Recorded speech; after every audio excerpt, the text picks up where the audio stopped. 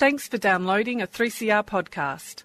3CR is an independent community radio station based in Melbourne, Australia. We need your financial support to keep going. Go to www.3cr.org.au for more information and to donate online. Now stay tuned for your 3CR podcast.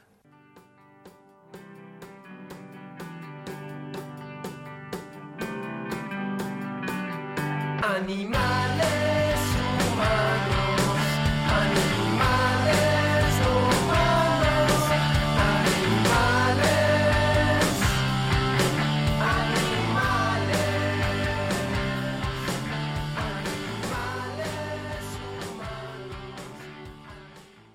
Freedom of Species is a radio program dedicated to raising awareness about issues concerning animals. The program is broadcast from the 3CR studios in Melbourne, Australia, and streamed live via the 3CR website. Recent podcasts are available from both the 3CR and Freedom of Species websites. Welcome to Freedom of Species. I'm Kate Gracie, and here in the studio with me today is Lawrence Pope. Lawrence is the coordinator of the Victorian Advocates for Animals, and he's also the president of the group Friends of Bats and Bush Care. It's good to have you back in the studio, Lawrence. It's been a while. Thanks, Kate. It's great to be here. Now, we're going to talk about bats today, or flying foxes to be precise, or fruit bats as some people call them. So the last 12 months has been a particularly cruel period for Australia's flying foxes, and we've seen mass deaths in heat waves, in starvation events. We've seen bats being deliberately driven from their roosting sites, and we've seen mother bats and their pups being separated. And that's in addition to the ongoing tragedies of being shot for eating fruit in orchards, for getting, we're seeing them regularly being trapped in fruit tree netting and caught on barbed wire, getting electrocuted on power lines, and then their loss of habitat from land clearing and bushfires. Man, oh man, where do we start, Lawrence? Shall we start locally, perhaps? Sure, yeah, the situation for flying foxes is fairly grim across the board, and I guess the challenges they face are emblematic of the threats and the situation that a great many Australian species find themselves in ecosystems across the country. So there are multiple threats, but I guess the biggest one is the increased frequency and intensity of heat waves in Australia, and the death toll from those heat waves is of an order of magnitude that we really haven't seen before. So yeah, I mean, I'm happy to talk about what's happened at Yarra Bend Park for the last few years, and then extrapolate out onto the other colonies. Well, let's start from that. What was it, about 2 weeks ago? I think it was on a Thursday, November the 21st. I think it was. There was a one-off heat wave, and it only reached, what was it? I think about 39 degrees. Yeah, it only reached 39. Here at Yarra Bend Park. We still had some pups come into care. It looks like when some of the females feel like they're in extreme danger, even for a single day, because this happens so early, this is really unprecedented to have such a hot day at this time in November, that we had a couple of abortions down at Yarra Bend Park where the females aborted their late-term pups. How do you know that that's taken place? We see the pup on the ground. The fetus? Yeah, fetus on the ground. And those fetuses are usually taken up fairly quickly by ravens or by foxes. Oh, wow.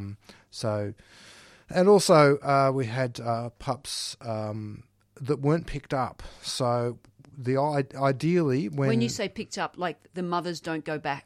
Correct. So when it gets really, really hot, mum will push pup off onto a branch, part of a tree for her own relief. For her own relief, because it's getting too hot, Yep. and then she'll go back and pick pup up when the change arrives. But if you observe a pup out on its own, and it's 12 hours after the heat event, that pup's in trouble. Mum hasn't come back. Now, she could be dead because of heat stroke, or she could have not come back because of some sense of doom that the heat event has imparted to her, and that pup will need to be rescued and taken into care. So I have one at home at the moment from the heat event, and another pup where its mum was killed probably by a car out in Ferntree Gully. So I have those two at home. And what's involved with looking after some young pups? Young pups, 5 feeds a day. My wife is the chief carer. I see myself as the carer's aide. It's 5 feeds a day and into the night, and then they have to be cleaned properly. It's the same as looking after any young mammal. It's feeding, it's cleaning, they're wrapped up nice and warm, given opportunities to exercise, and then once they achieve certain milestones each week in terms of weight and growth, and then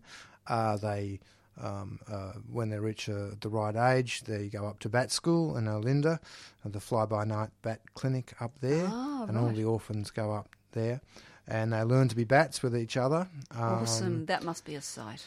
It's great. They're all very excited and nervous when they go to bat school and don't know who to talk to, and then they sort of quickly have friends. They'll make friends. There'll be a group of 2 or 3 friends over there, and another 2 over there, and a couple over there. So Beautiful. They team up with other bats. Yeah. And then after a short period, a couple of weeks, 3 weeks, bat school, they go down at about 15 weeks to finishing school at Yarrabend Park. We have a soft release enclosure at Yarrabend Park on the Fairfield side of the river, and those bats are then support fed and rechecked for their health and examined by people who are expert in the area.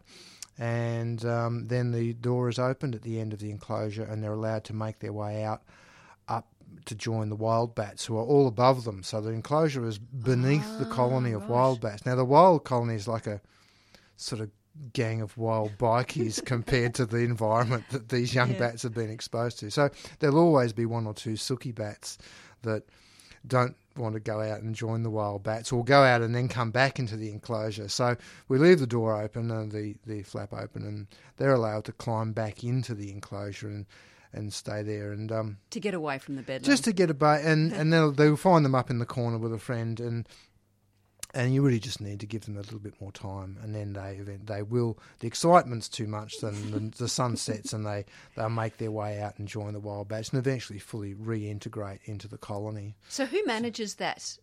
It's an aviary of sorts by the sound of it. We manage it, Friends of Bats and Bush Care. Oh, we wow. manage that, we run it, we manage it with support from Parks Victoria. Wonderful. And the project officer down at Yarrabend Park, Stephen Brand, who does a great job.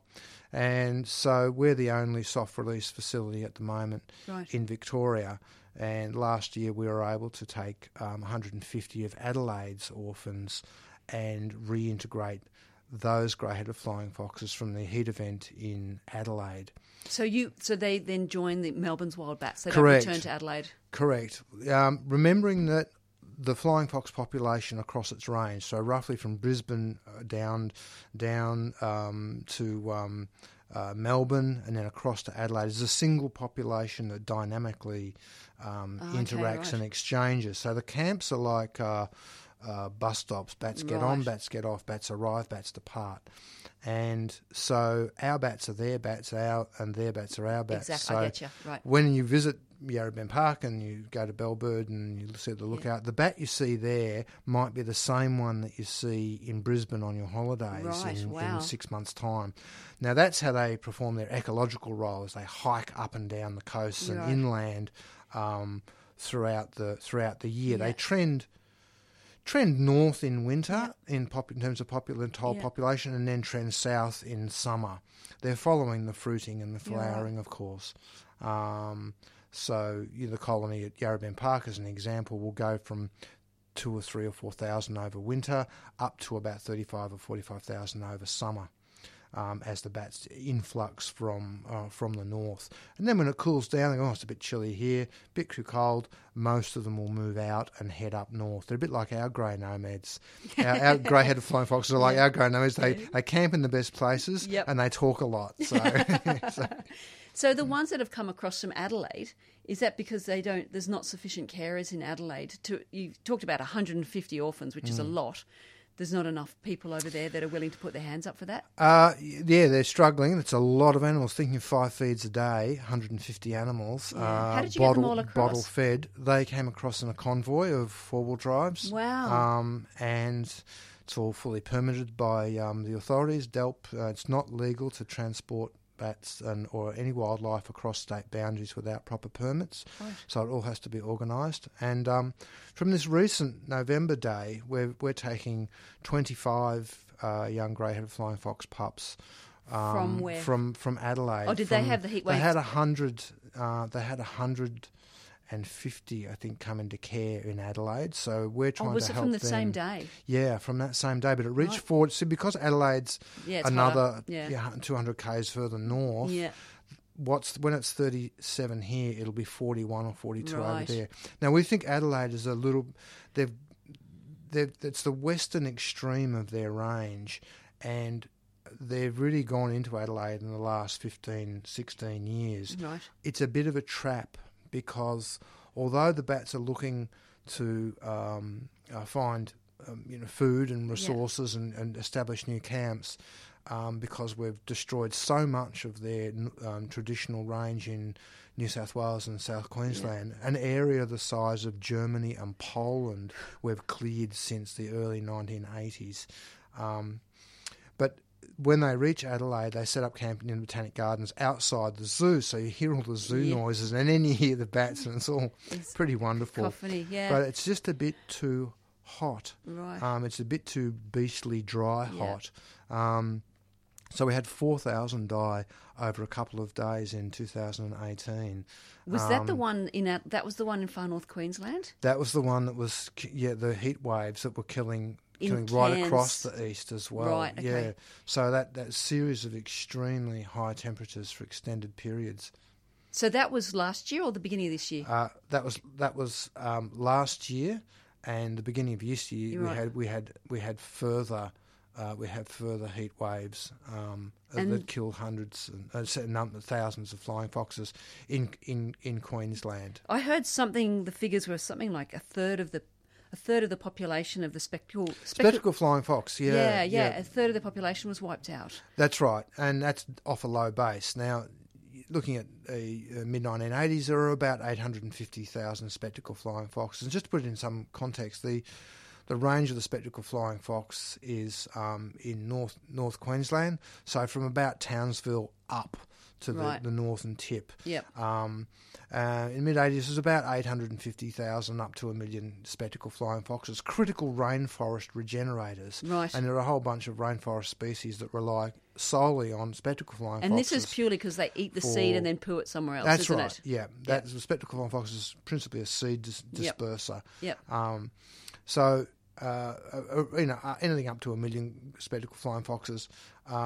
Then in the mid-90s, that dropped down to about 400,000, then down to 80,000 in 2000. Bloody hell, that's massive drops. And there's about 35,000 left now. So they've got about 1 or 2 really bad summers left, we think, the spectacle flying fox. And that's pretty much a done deal. A bad summer is... It's a sure... Yes, it's a sure thing. They're in dire straits. We are in a conservation emergency, and unfortunately, it seems a significant part of the population is still more interested in sports ball than caring for, of course, caring for these ancient species, these ancient repositories of unique genes that is part of the Australian heritage, part of the gift that Australia has to offer. It's this ancient forests and these isolated, unique species that we are treating in a very cavalier and disrespectful manner across the period of our occupation. Yeah, well, that leads me to ask, tell us about how they're being treated in Colac? Because I know at the moment there's an issue with the bats in Colac Botanic Gardens, and they're being very poorly regarded by the local authorities. Well, Colac's a bit unusual. Colac is the odd man out, if you were. A lot of the local government authorities in the past 5 or 6, 7 years have, and this reflects a shift throughout the range of the greater flying fox, in particular. That management in situ is the management approach that is most favoured. Dispersals and trying to evict Indigenous Australia is not seen as something that is desirable or effective or cost effective or respectful in terms of the contribution that these animals make wherever they go. Most local governments say, look, we're respecting their choice. They may be roosting in our local garden. One of the reasons for that is we've cut down most of their forest. So they deserve more respect from us and a more science-based approach rather than this sort of knee-jerk reaction. Now, Colac is a bit of an exception. The bats are roosting in the Colac Botanic Gardens. Now, I add very quickly that they're not there at the moment because there was a cold snap a few months ago and they moved out. But the management approach and intention of the Colac Otway Shire was to evict these animals, to drive them out and to not let them back in. And they identified a number of alternative roost sites that the bats could go to. And the first site on their list was a shooter's camp north of the Lake Colac. Well, we know what happens when men with guns see static animals in trees. Yeah. The second site was a site that had vegetation that was no taller than me. It was completely inappropriate. Yeah. And the third site was nearly adjacent to a gun club, was half privately owned and only partially owned by the council. So the sites were completely... How did they tell the bats to go to a different site anyway? Did they Well, send them a memo? they were hoping they would go there. You know, What do you mean hoping? I yeah. mean, I don't understand how you hope that an animal will go to a desired spot. It's a luck-based approach. They know they have to roost somewhere, and they think, well, look, here are some alternative sites, and they may well relocate themselves to these particular sites. How do they inform them that this new site exists? Well, they don't. They just drive them out and hope they go away. And so tell us how they drive them out. What techniques Well, do they use? the stated intent was to use smoke and noise and light to create an aversion. So Doesn't the smoke just lull them into a stupor rather than actually drive them away? Well, it has been used in other camps in Queensland where they've had a disastrous result up there with mums not being able to come back to their pups because they're too terrified. So the idea of blowing smoke in the face and terrorising a declining native species that spends its entire life building forests and regenerating forests. Now, So remember, how many million years? Oh, at least 2 million years Right, here. okay. So they know what they're doing. And as our forests are turning to soot, and as people in the subtropics are seeing lifetimes worth of work disappear under the tsunami of climate change, they're increasingly despairing about the attitude of some local government authorities and some state authorities over its lack of care and concern, its even disdain sometimes for a critical pollinator and seed disperser that is going to help regenerate and build resistance and resilience into our remaining forests. They're an ally, not an enemy. They're an absolute critical ally, and we should be extending maximum efforts to ensure that they are as happy and as comfortable wherever they choose to roost. Yep. Because, as a friend of mine said, we're in their country. We're the instant Australians. We just arrived here, and it's about time we tried to do the right thing by these animals by appreciating them and caring for them. And how dare we not even take their life and death interests? Their life and death interests as a more serious concern than the the amenity concerns about someone who wants to have a picnic in the gardens. Is that the issue at Colac? Is that they're making too much? Is it they're making too much poo or too much noise or something? Well, flying fox colony is a force of nature. The sound of a flying fox colony in full voice is like the sound of the MCG on grand final day, or a Kimberley thunderstorm. It is the sound of this country. It's amazing. It's a good thing. In mating season as well, it's like a pub at 3 a.m. It's all going off. It's all happening. Other times you go, other times of the year and other times of the day, colony's completely silent. You can walk through a colony and not hear a pin drop. They're all asleep. Yeah. Now, in Colac, there are 2 or 3 trees. There's a Japanese pagoda tree, and there's a Huon pine, and their claim was that the bats roosting in those trees is impacting on these heritage trees. So trees that have been planted well outside their natural range by humans get to be called heritage, whereas animals that have been here don't qualify for the 2 million years, don't qualify under the rubric of heritage. We want that change. There's something deeply perverse about that. Indeed. And the idea that we can consider evicting and ejecting these ancient Australians from somewhere that they know they can survive summer in. This is why they choose that roost site at Colac. And to raise their babies. Because they raise their single pup in. Yep. Colac, the Gardens, is just south of Lake Colac. So when the hot northerly blows across that lake, instead of being fried, it's an air-conditioned environment in the gardens. Yeah, right. Deep shade, cooling green lawns. It's a summer survivable spot.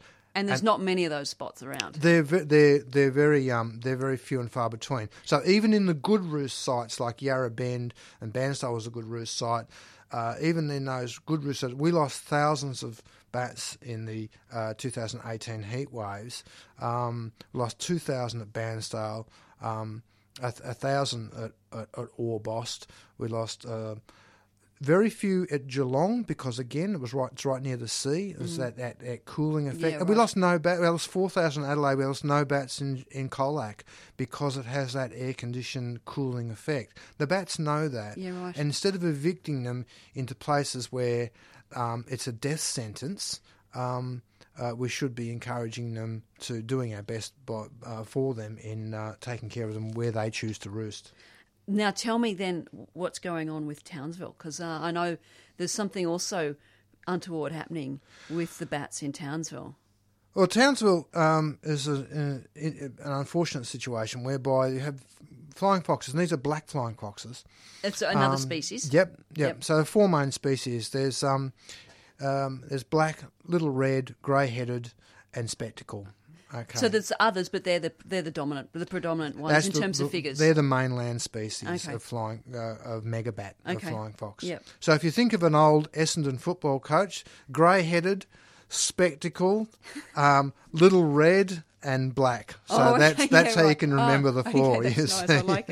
I like it. So they're roosting in the Dan Gleeson Memorial Gardens In Townsville. Yep. Now, they're a lovely garden, and unfortunately Dan Gleeson was a friend of Russ Hinds during the Joh Bjelke-Petersen government, and Russ Hinds and Joh Bjelke-Petersen were responsible for the greatest degree of environmental destruction and the most corrupt governments that this country has ever seen.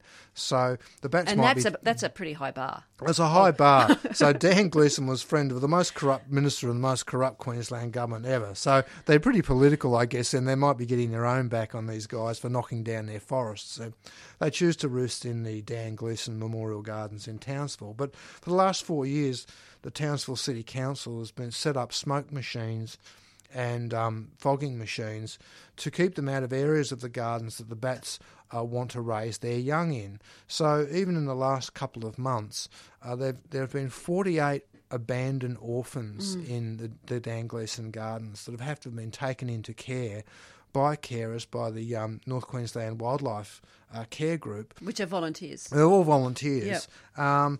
At the same time denying that there's been any harm caused. Well, when a mother abandons its pup... No harm caused. No harm It's just caused. She comes back absurd. in. She's terrorised by the smoke. Yep. She decides it's a life and death matter. She can't go and pick that pup up. Now, that pup will starve to death unless it's found by volunteers. Yep. And if it's up on a branch, They can't. No It's one- very hard to get to. even Very see hard it, to or see. yeah. Yeah. And this is the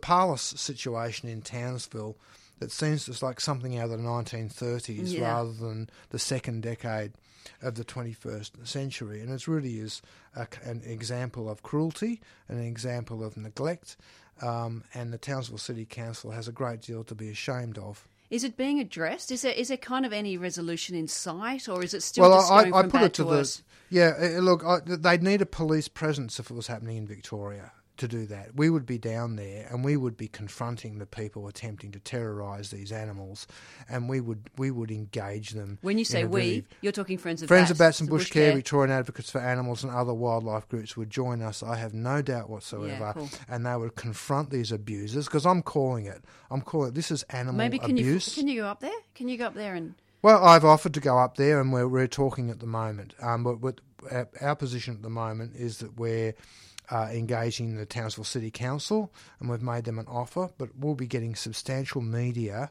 to cover what is an acute form of cruelty and animal abuse being perpetrated against a vulnerable native species in a garden. Now, the gardens is perfectly capable of accommodating this flying fox colony, and the bats deserve better than a better deal than death this century, particularly when they've have that critical role of pollination and seed dispersal of the remaining native forests in Queensland. Of course. So I'm just surprised why there isn't a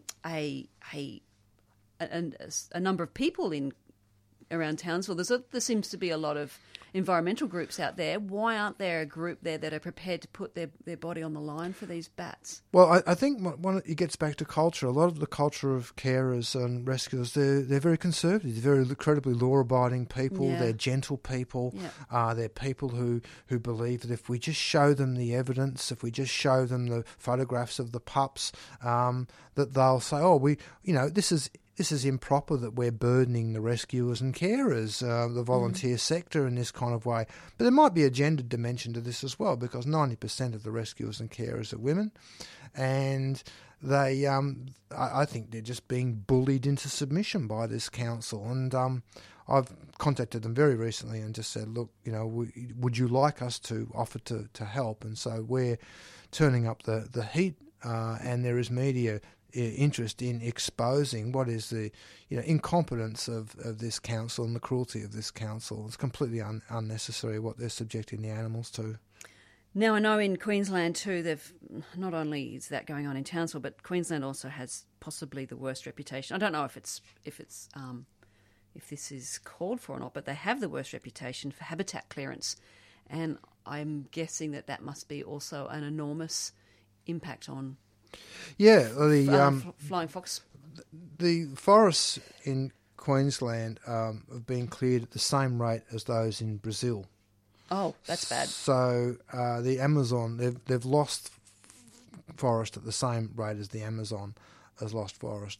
And to put it in context, Australia has already lost 50% of its rainforests in 2000, and then by 2000, and then the clearance of rainforest was increased under the Campbell-Newman government, and the increase of general vegetation increased under the Campbell-Newman government. What the Campbell-Newman was a Liberal National Party government in Queensland. What they did was they overturned the Labor Party's ban on the shooting of flying foxes. This is one thing that they did as well. So the Labor Party, rightly and correctly, a Bligh Labor government, implemented a ban on the shooting of flying foxes in orchards. The Labor government understood that these are critical animals for regeneration. You can either pay a workforce of people to go out all day and all night and pollinate trees and seed disperse and plant trees, or you can let the bats do it for free, and they'll work all night for nothing. All you need to do is supply them, leave them alone, basically. Yeah, it's a no-brainer. And when they're starving, let them have a ute full of fruit. Yeah. What difference is it going to make, given that we throw out 3 million tonnes of wasted fruit every year in this country. So not to allow the bats a few thousand kilos while they're regenerating forest is just absurd. So the Labor government banned the shooting. The Campbell Newman government was elected in Queensland and overturned that shooting ban in 2012. And then Campbell Newman lost power, and the Labor government regained power, but they didn't unwind that ban. So Right. there's still not only are the bats being hammered by land clearing, because when you clear land, you clear food resources from the Yep. flying foxes. Yep. They travel out at night, 30, 40 k's, and their principal diet, of course, is nectar, pollen and fruit. And if you've cut down all the trees, they starve to death. Then they go onto the orchards to try and survive. Which or is where they get backyard- shot. where they get shot. So at one end of the country, we're shooting flying foxes for trying to survive by eating a couple of plums. And at the other end, and all down the east coast and in the south, we've got hundreds of carers rescuing flying foxes and expending a considerable part of their lives trying to keep them alive. So there's this sort of bizarre split in the psyche and in the of our nation between those who think it's okay to deliver a death sentence on animals if they inconvenience us even slightly, and then those who give their very lives up Yeah. to help these animals survive and be there for future generations. So it's quite bizarre. We are heavily lobbying the Queensland government to end the shooting of land, to reinstate their ban on the shooting of flying foxes in Queensland. Most of the growers now have moved to canopy netting, so there's no excuses. What's canopy netting? Canopy netting is a netting that goes right across the tops of the trees. Oh, so it's like a huge aviary across That's the right. whole That's right. paddock. Yeah. right. So that excludes the bats. Now, New South Wales' ban on shooting begins in 2020, in July of 2020. Victoria, it's illegal to shoot flying foxes. South Australia. So there's no doesn't do it. permits. You can't even get a permit to shoot flying foxes in Victoria. You cannot. That's you great. cannot. That's one in positive Queensland, they're called damage mitigation permits, DMPs, and the damage mitigation permits are obtained to New South Wales as well.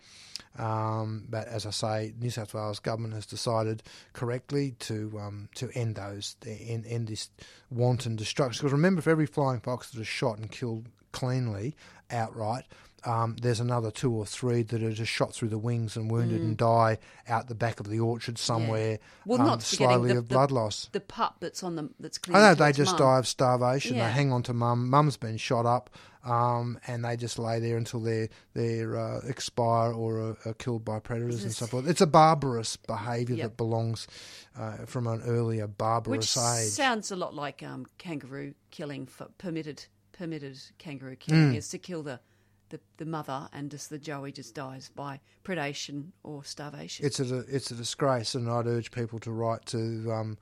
Now, what adds an extra dimension of horror to this, I guess, is the fact that the Queensland Minister for Environment, Leanne Enoch, is a Quandamooka woman. She's a traditional Right. Aboriginal woman from North Stradbroke, and for her to be allowing and to be not extending best efforts to overturn the ban that was implemented by Environment and Indigenous hostile Campbell Newman government, it really does beg a belief. What's that? So is that powerful industry influences at work there? I think probably a combination of elements of industry and attention on other areas Yeah. and so forth. But I really think there does need to be a fast rethink, and I have some small grounds to believe that that's beginning to happen in Queensland.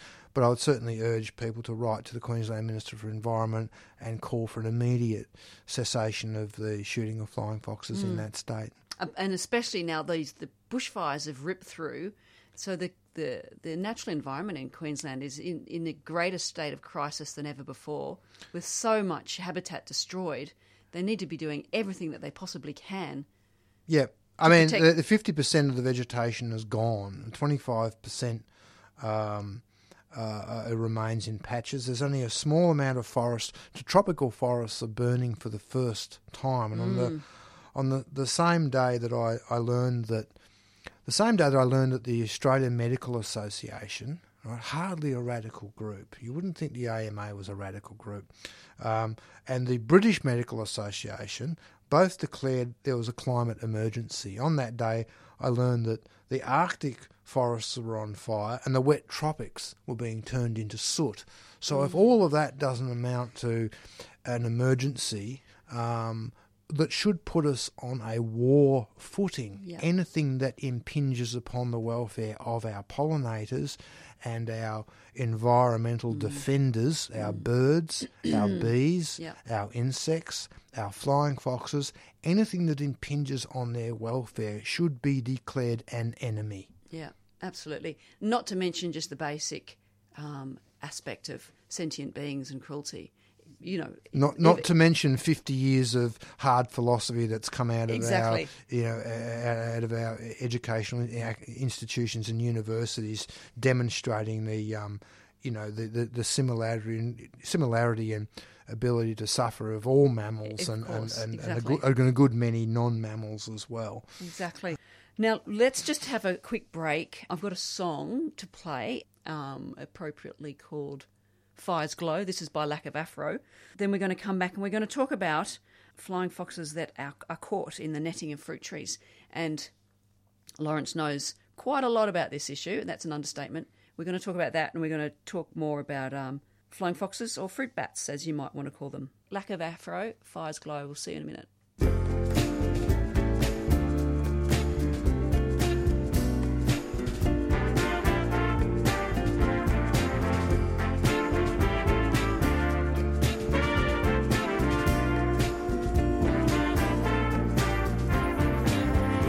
Here we go again.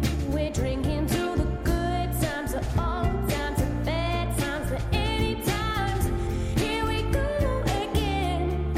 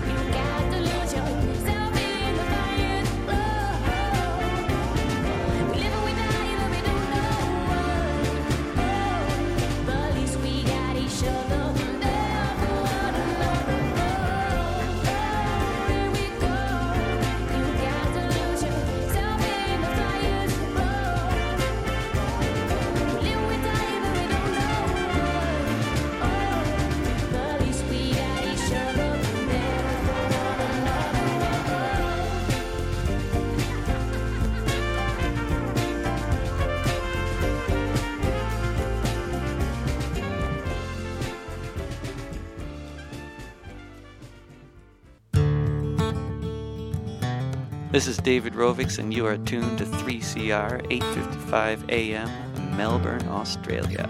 Step 3 is finding there's a tactic when everyone believes it could be true. That if all the people work collectively, there just might be something we can do, and everything can change. You're listening to Freedom of Species on 3CR Community Radio 855 AM, and we're here with Lawrence Pope talking about flying foxes. Now, we've just been talking about, before this, we've been talking about the heat waves in pretty much across the eastern seaboard, talking about management in Colac and Townsville, giving flying foxes a particularly nasty time. Talked about starvation in southeast Queensland and habitat clearance in Queensland, bushfires destroying habitat.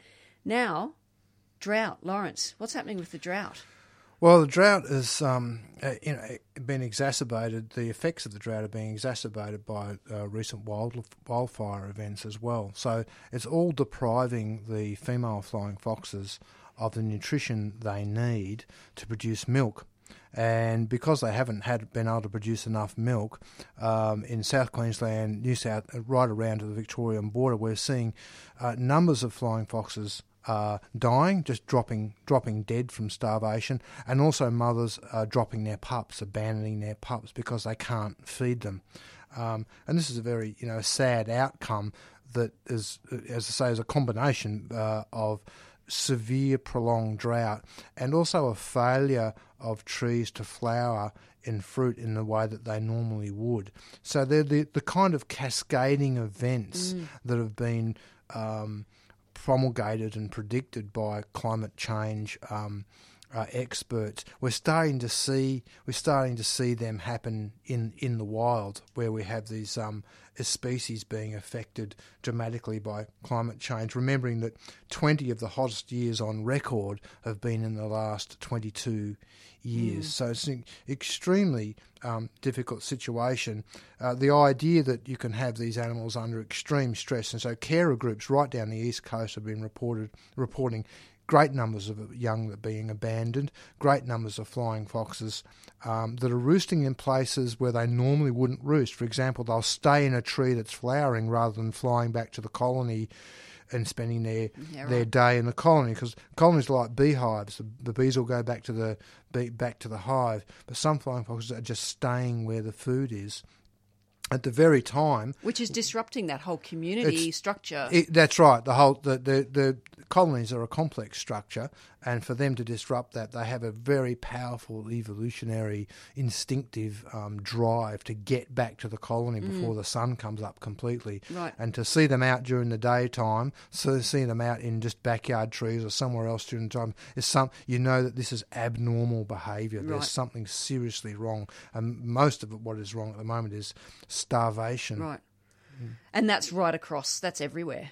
That's everywhere. So they're under increasing pressure from the failure of our remaining forests to flower, great swathes to flower, the direct effects of smoke and heat causing huge die-offs in camps for entire camps to fall.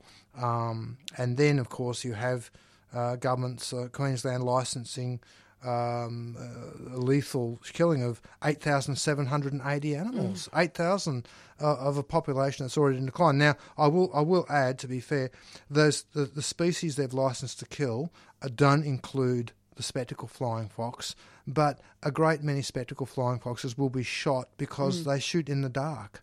The animals come over.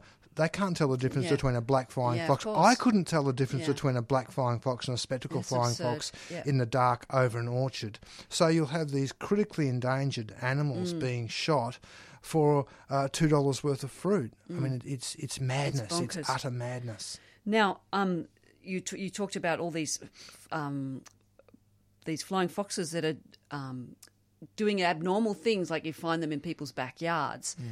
And then that leads us to the issue of fruit netting of trees and then being caught in fruit nets. So they're out scavenging for food, going into people's backyards to random trees and getting caught in the nets that are put over people's fruit trees. Can you talk about that issue and how it is completely and utterly avoidable?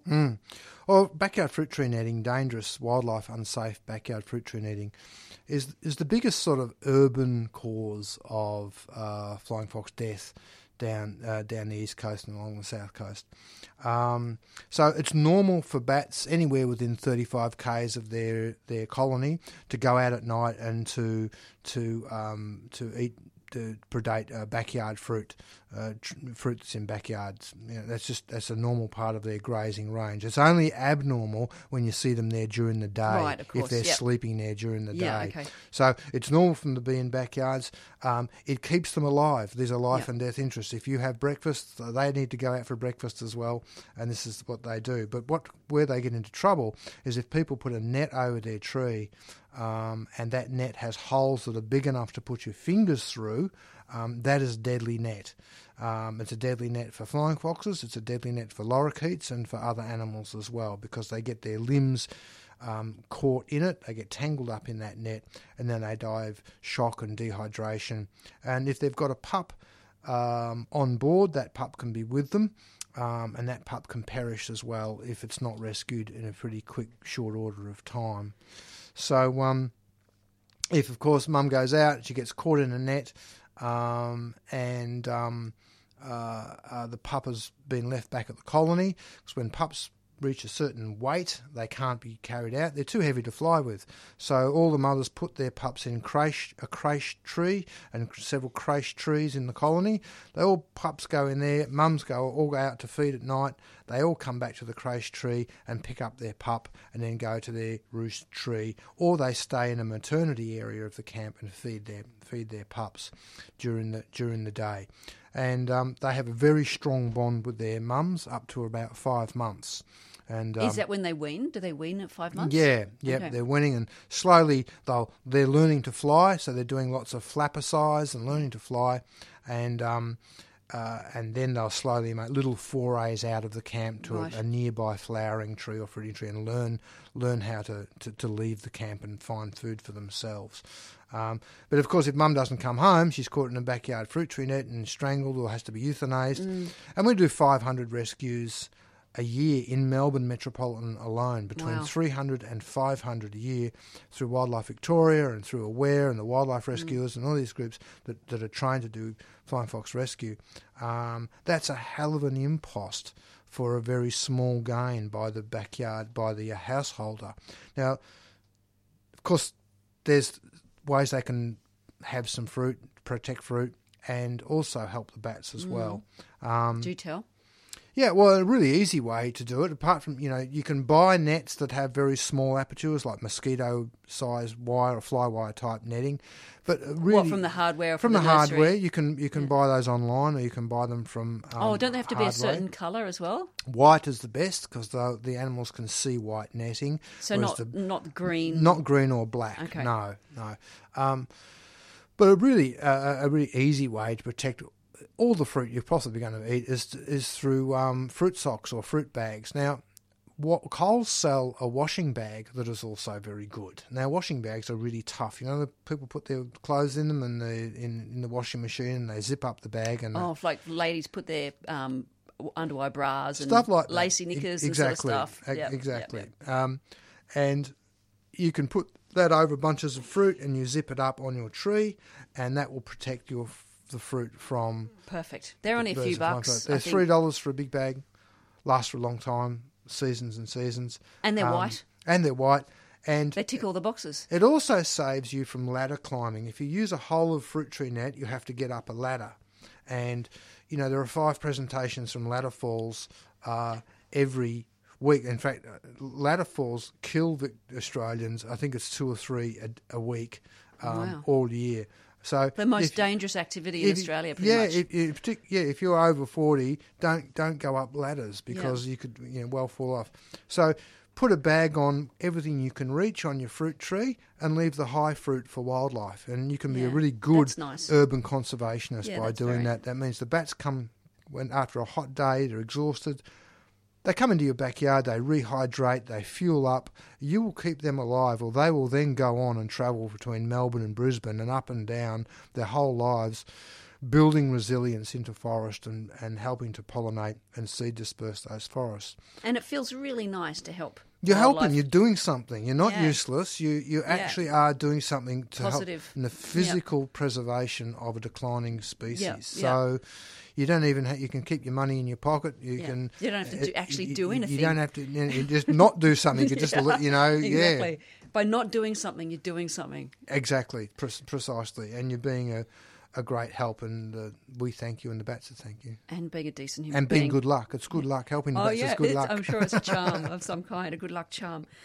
Well, that's good to know because, I think we're coming into fruit season now, sort of, aren't we? There's a lot of fruit trees coming into season. So it might be useful to tell your neighbours when you see their neighbours putting up, really crap nets that are dark in colour or got big apertures, to give them a heads up. Yeah, absolutely. Talk to your neighbours. Encourage them not to net at all. If they do net, use fruit bags or socks. Free fruit bags are those orange bags. You buy your bag of oranges in Oh, yeah, are those they good? bags. You can hang on to those Are bags. they the right size aperture? Yeah, they're the right size aperture. Onion bags are another bag you can use. Oh, good idea. Okay. And you'll help keep the bats alive doing that. Okay, awesome. Now, a couple of other things that are giving the bats a very rough time.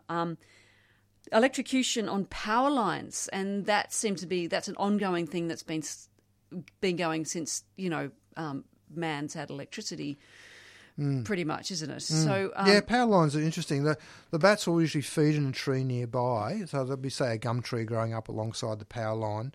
And then sort of they'll feed there, and then, that's a nice place. I'll have a rest on that line going across. And they'll fly across to the line and roost there for a little while, have a little snooze or groom themselves. They're as clean as cats. They constantly groom themselves. But then when they go to take off, they'll have a wingtip touches each line Right, and and zap. then They they're get gone. Now, if the flying fox is a female and has a bub on board, often that baby will survive that electrocution. So it'll be on a dead mother. So if you see a flying fox on a power line, just have a look on its chest, look up, and if you've got good eyesight, you'll see what looks like a little bomb strapped to its chest. Yeah. That's bub still on there, and that baby can be saved.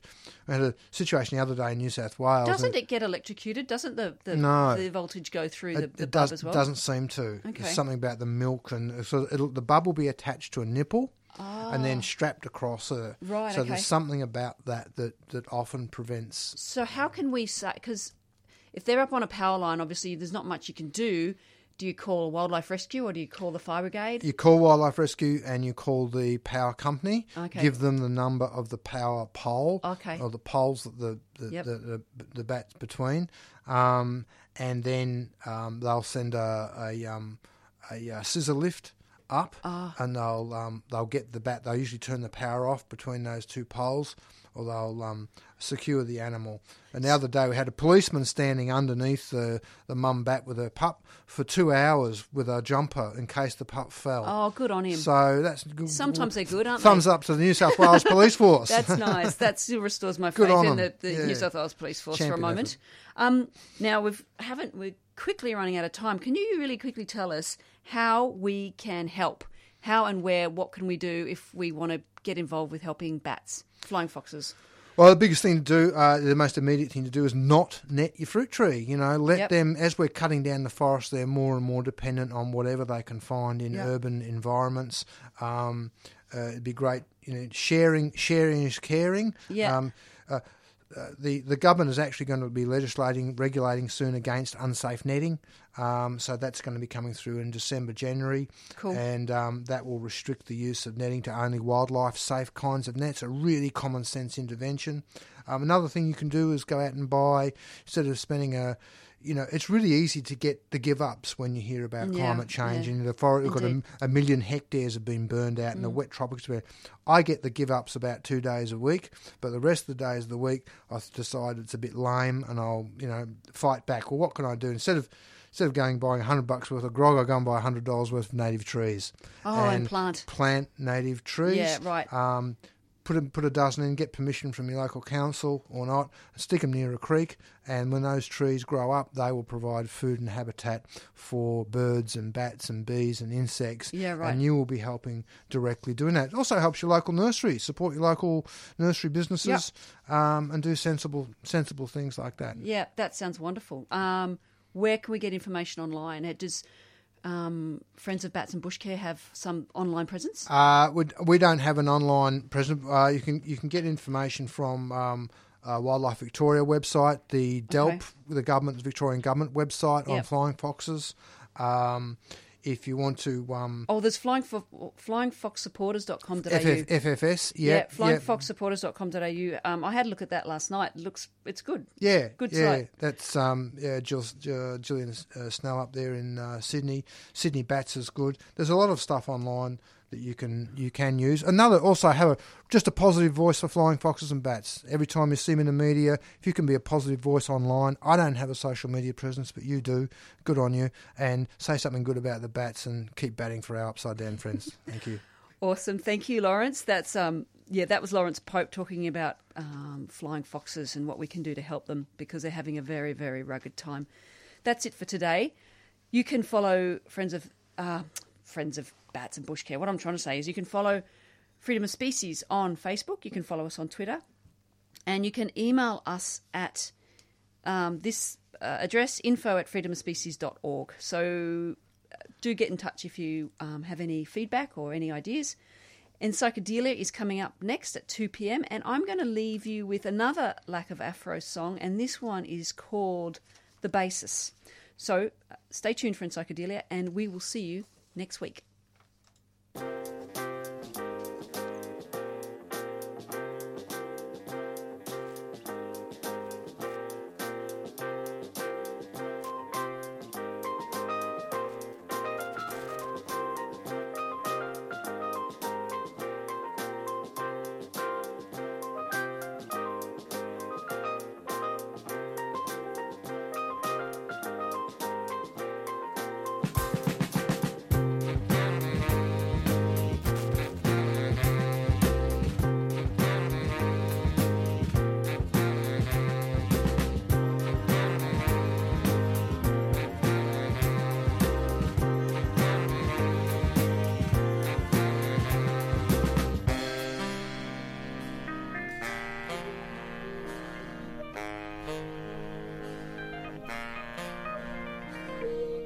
Lock in with each other like that, then we were right close, and you had eye contact with each other, and you heard each other, and that's the way you just lock into it, and once you lock into it, you had it going. When the horn started to hit, then you thought big band, and you just, to me, that was, hey, hit with... You've been listening to a 3CR podcast produced in the studios of independent community radio station 3CR in Melbourne, Australia. For more information, go to allthews.3cr.org.au.